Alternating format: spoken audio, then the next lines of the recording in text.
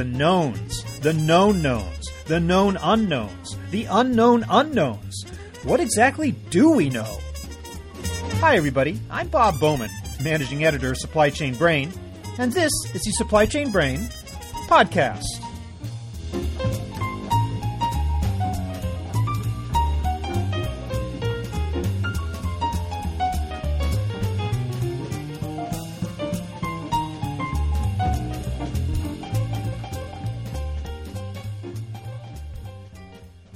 We do love our conventional wisdom, and we like to think that, given enough resources and expertise, we can see what lies ahead. Too bad that's not the case. Global businesses are constantly being caught by surprise by political upheavals, economic crises, and diplomatic disasters. Could they have foreseen them? An article in the spring 2015 issue of the World Policy Journal addresses that very question. It's called Conventional Wisdom and the Next Unknown, and its authors are Jack Devine and Amanda Mattingly, President and Senior Director, respectively, of the Arkin Group. Amanda, who is a former Foreign Affairs Officer at the State Department, is with us today to talk about the article. We discuss the apparent inevitability of the unexpected. It wouldn't be called that if we knew it was coming, but she also offers some tips on how companies can reduce the element of surprise in business planning. We'll never know the future, but maybe we can do a better job of preparing for it. So here is my conversation with Amanda Mattingly.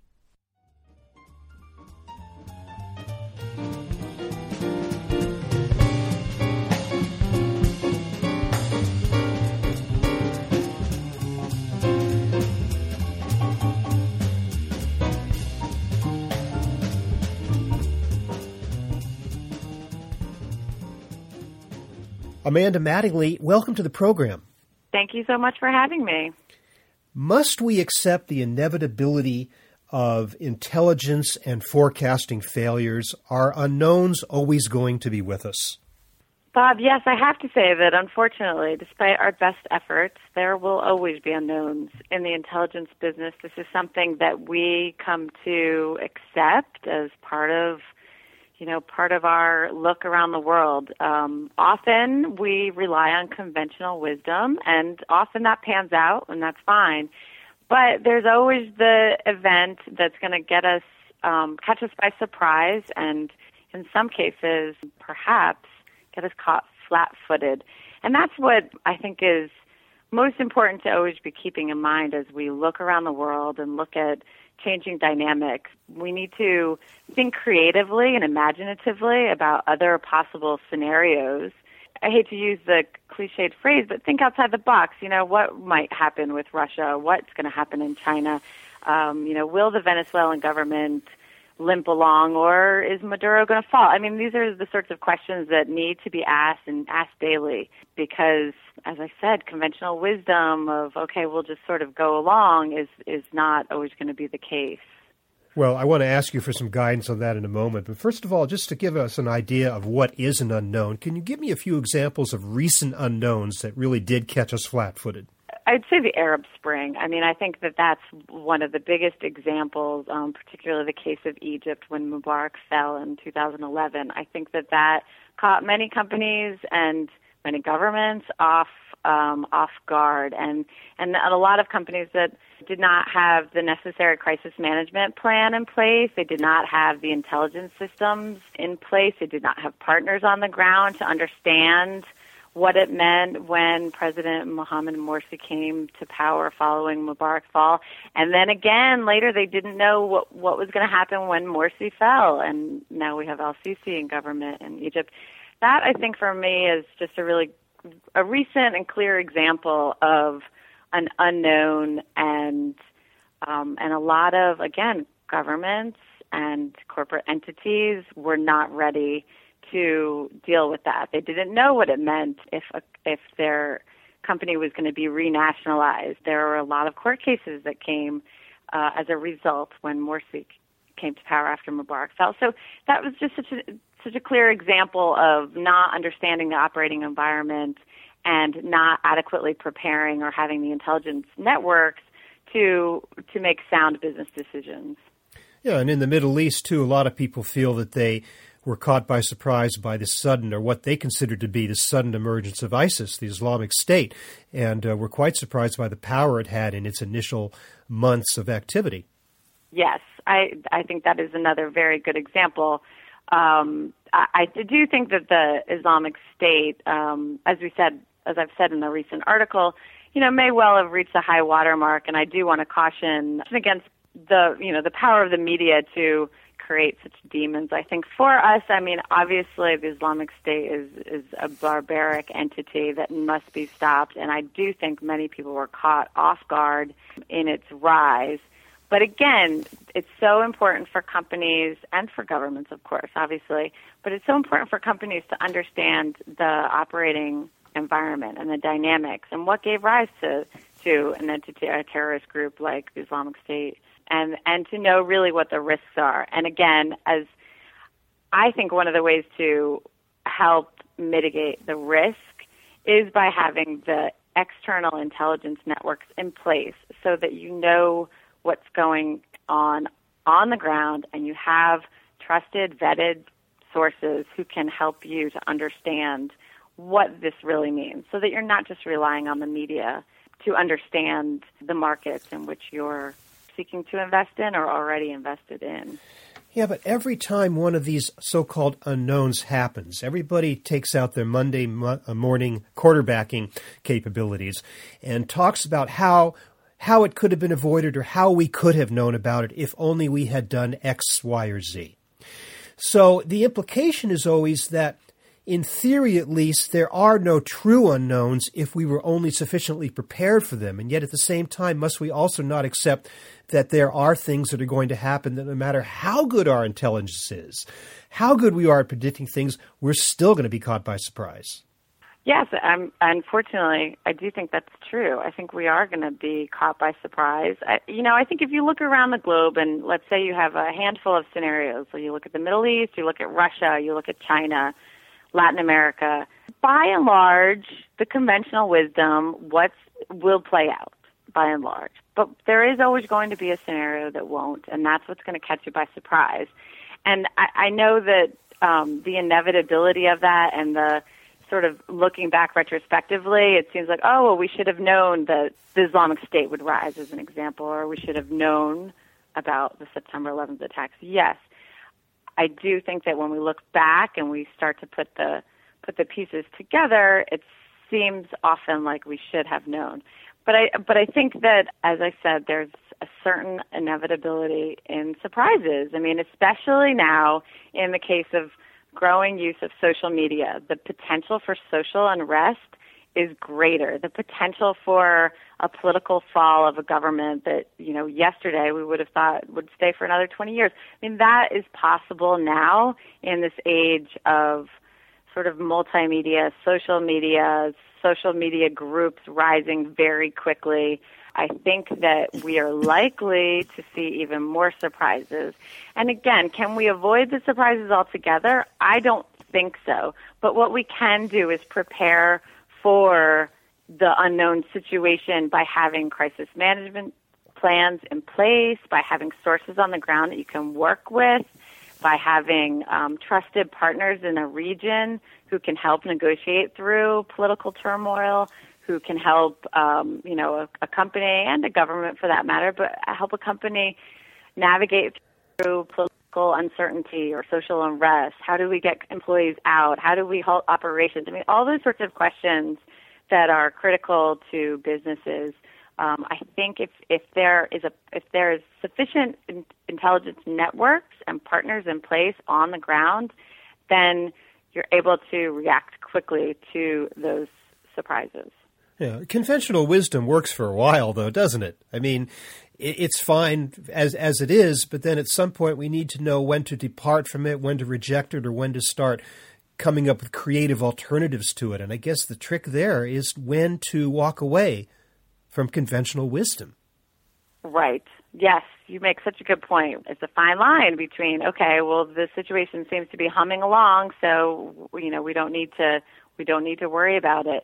But I would argue that we always need to be looking at other potential imaginative scenarios. I don't think that we can simply assume that the conventional wisdom will pan out. As I said, in one scenario at least, it will not. So I think that it's a constant process of questioning the conventional wisdom.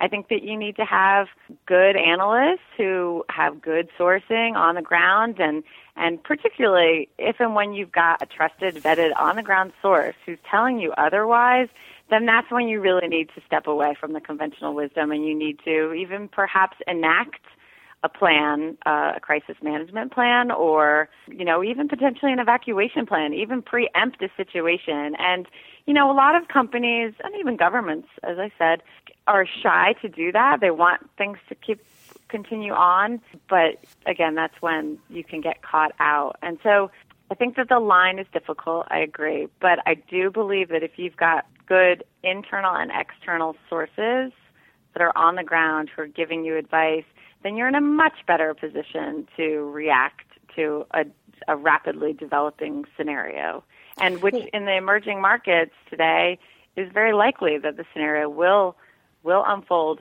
rather quickly. And, it's much better as a corporate entity to have the systems in place to react quickly than to be blindsided by a certain situation. And, it's just not okay for a company to assume that the same legal frameworks or the same law enforcement or even potentially commercial codes are going to be there to protect them in the way that they're used to perhaps in when they're operating in a country like the United States. It's just not the same in the emerging markets and in many, many countries around the world. Well, let's talk about the nature of these on-the-ground sources from a business perspective. Because if you're a government, or if you're in the State Department, as you have been, you have access to certain avenues of intelligence, either covert or otherwise, that will help you to guide your perception of particular trouble spots around the world. If you're a business, you don't necessarily have access. In fact, you don't have access to those same sources. It's got to be your own people. It can't necessarily be covert. So to what extent can a business actually place people on the ground in some of these trouble spots? Who are these people? How are they functioning? What kind of expertise should they have? What is the nature of an on-the-ground person for a business organization as opposed to a government? Right. A very good question, Bob. Thank you for asking that, because I think that there's a misconception that corporate entities don't have access to intelligence. They do. It's not the same intelligence as what the U.S. government relies on. They're different sources, of course.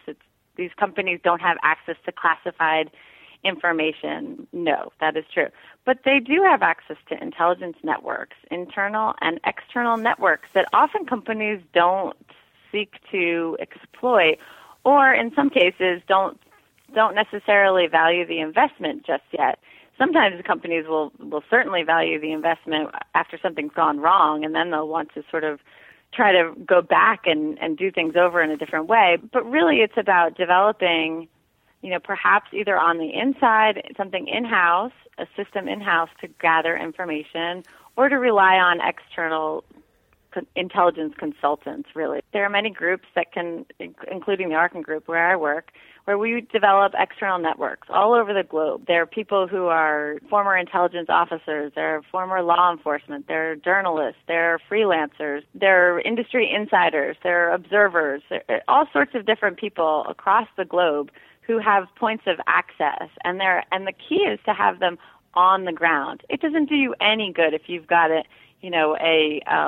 a Russian friend in New York when your operation is outside of Moscow. You need someone outside. You need someone there. You can't just rely upon either The Economist or the Wall Street Journal or your friend that in New York. You actually have to have people who are on the ground. And there are consultancy groups like ours who can help you develop those networks and also help you develop your internal networks, leverage the executives or the employees that you have across the globe and harness that information so that you can start putting the pieces together and doing your own predictive analysis.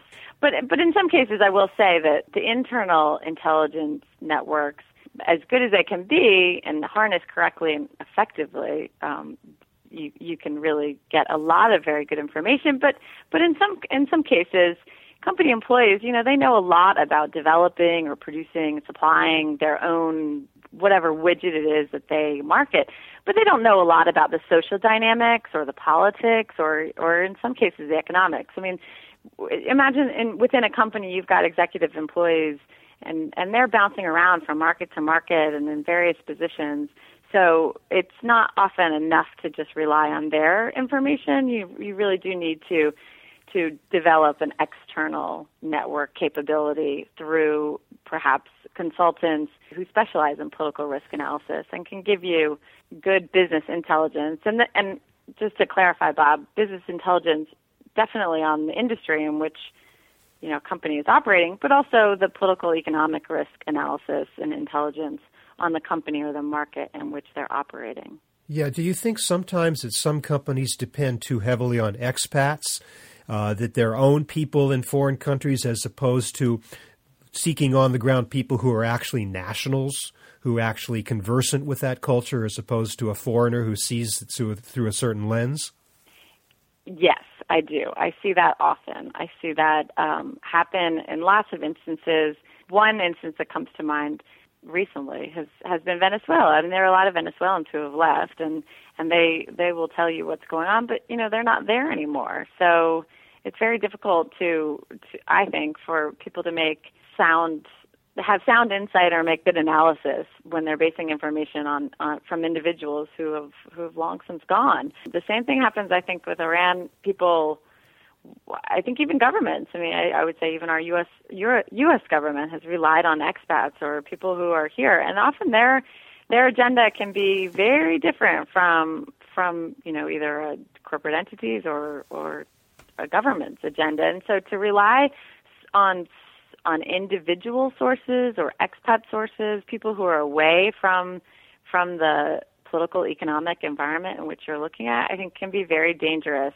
And I think that's when you can also fall into sort of groupthink or the conventional wisdom and believe a certain line of thinking that in fact is not really the case. But there's sort of a distressing irony, isn't there? Because governments themselves do have access, once again, to covert intelligence, and yet they constantly get it wrong, too. As you point out in some of these unknowns you described, the United States, with what I would hope would be a vast, effective, global intelligence network, time and again gets it wrong. So they themselves are just as susceptible to the lure of conventional wisdom as anybody else. The U.S. government, sure. There have been intelligence failures. There's no doubt about that. And there have been surprises, for sure. And yes, amid, as you say, a vast intelligence network. Yes, I mean, as we said from the outset, there will be some surprises. Unfortunately, it is inherent in the business. But again, having the people on the ground, having sources, having advice, being able to aggregate and triangulate information is so important. You cannot rely on just one source. It's not enough to read, as I said, it's not enough to read The Economist or the New York Times and feel like you have it and you understand what's going on. You really do need to develop that capability on the ground. And just to be clear, I mean, obviously there are the very difficult and thorny and dangerous scenarios that are possible that could threaten a corporate entity or, let's say, an executive of a multinational. There are some very difficult situations and possible scenarios that could unfold.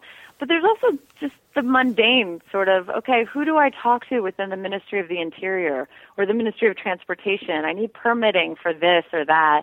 Or, who should I send? Who should my country manager send a National Day message to? I mean, these are the sort of benign, almost mundane elements that also require partners on the ground, intelligence sources, people who know who's who can, tell you what's going on within the country and within the government and help you to be more savvy and help you to understand the country or the market in which you're working and operating. And that can be equally as important in terms of predicting the course of a nation or predicting potential risks. And again, we've talked a lot about risks, Bob, but there are a whole lot of opportunities out there. And I think it's equally as important for us to, utilize these intelligence networks, not just predict the unknown, negative, but to see the unknown positive and the potential and the opportunity that exists. Yeah, nobody talks about the idea that the unknown might actually be a good thing. Right, exactly. And you know what? It can. It certainly could be in many markets. Well, I guess the scary part is, and I don't mean to get too Rumsfeldian on you here, but this concept of the unknown, the things we don't even know we don't know. That requires some sort of creativity. And I wonder if you folks at the Arkin Group sit around sometimes in just completely blue sky scenarios just out of nowhere in hopes that you'll hit upon something that might actually happen. Well, we do that often, yes, of course, because we're hired to think creatively and think strategically and using our best analysis and grounded in intelligence, of course. That's our operating assumption. But yes, of course, we're always looking at potentially, well, what if, the cascading reality, like if A happens, then B, or, what happens if this government falls, and what does it look like if a new president comes to power here, or what does it look like if there's a social unrest there? I mean, we're always doing that for sure. And again, we're hoping to give good analysis and sound advice to our clients to help them head off the threats and avoid, mitigate their risks and take advantage of those opportunities that as they arise as well. So yes, that's something we're doing all the time for sure. Now, real quick, the article in the World Policy Journal that you co-authored on conventional wisdom and the next unknown, you run down some of the trouble spots, some of the areas of the world where we have seen the most problems emerging: Middle East, Russia, China, and you even throw in a few in addition to that, such as Venezuela, which you mentioned also. Right. I'm wondering if you could tell me, in your opinion, what do you believe are, going forward, the biggest trouble spots or potential sources of future unknowns that businesses ought to be paying special attention to? Thank you for asking that. I think that's a good question. I mean, obviously, we talk about Russia and China in our article. This is an article that I wrote with Jack Devine, who's the president of the Arkin Group, and he's over 30 years in the CIA of intelligence experience. So, again, this is something that we do all the time, is look at these hotspots. In terms of what do I think is something that we should be looking at or businesses should be looking at, I mean, there is a temptation to focus on the Middle East and what's going on with ISIS, what's going on in Egypt, what's going on with Iran. There is the temptation. There's lots of fear around Pakistan and what that means to have instability there. Of course, after years of being stung by war in Afghanistan and Iraq, there is just an overwhelming sort of almost knee-jerk reaction and maybe hyper-focus on the Middle East. And I'm not saying that I think that will continue to be a troubled spot. There's very little that I think indicating that we won't be looking at the Middle East. But in terms of other areas, I really think that that Latin America, for me, is such an area of opportunity, and there's sure some potential risks as well. But I do think that it's an area that we don't look at enough, and the risks in terms of organized crime and corruption in Mexico and also in Brazil are things that we need to be paying more attention to. And then again, the unknowns in the positive sense, I think that we're missing a lot of good opportunities in Latin America as we're so focused on other areas of the world. I am a Latin American, so I'm a little bit biased, but I do think that that's an area that we should be looking at as well. Well, I'm glad we kind of are able to end this on a somewhat positive note. But Amanda Mattingly, I want to thank you so much for helping us to make the unknown just a little bit less unknown and to help us understand how we can cope with the future in that way. Thank you so much for being with us. Thank you, Bob. I really appreciate it. It's a fascinating discussion and a really interesting topic, and I'm always happy to talk about it.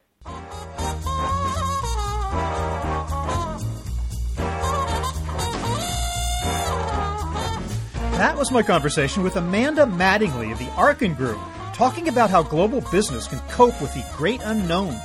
We're online at www.supplychainbrain.com, where we post a new episode of this podcast for streaming or downloading every Friday. You can also read my think tank blog, watch thousands of videos, and access all of our other content, including the digital edition of our magazine. Look for us on Facebook and LinkedIn, and follow us on Twitter @SCBrain. You can also download or subscribe to the podcast on iTunes. Got any comments or suggestions on this or any episode? Email me at rbowman@supplychainbrain.com. See you next time.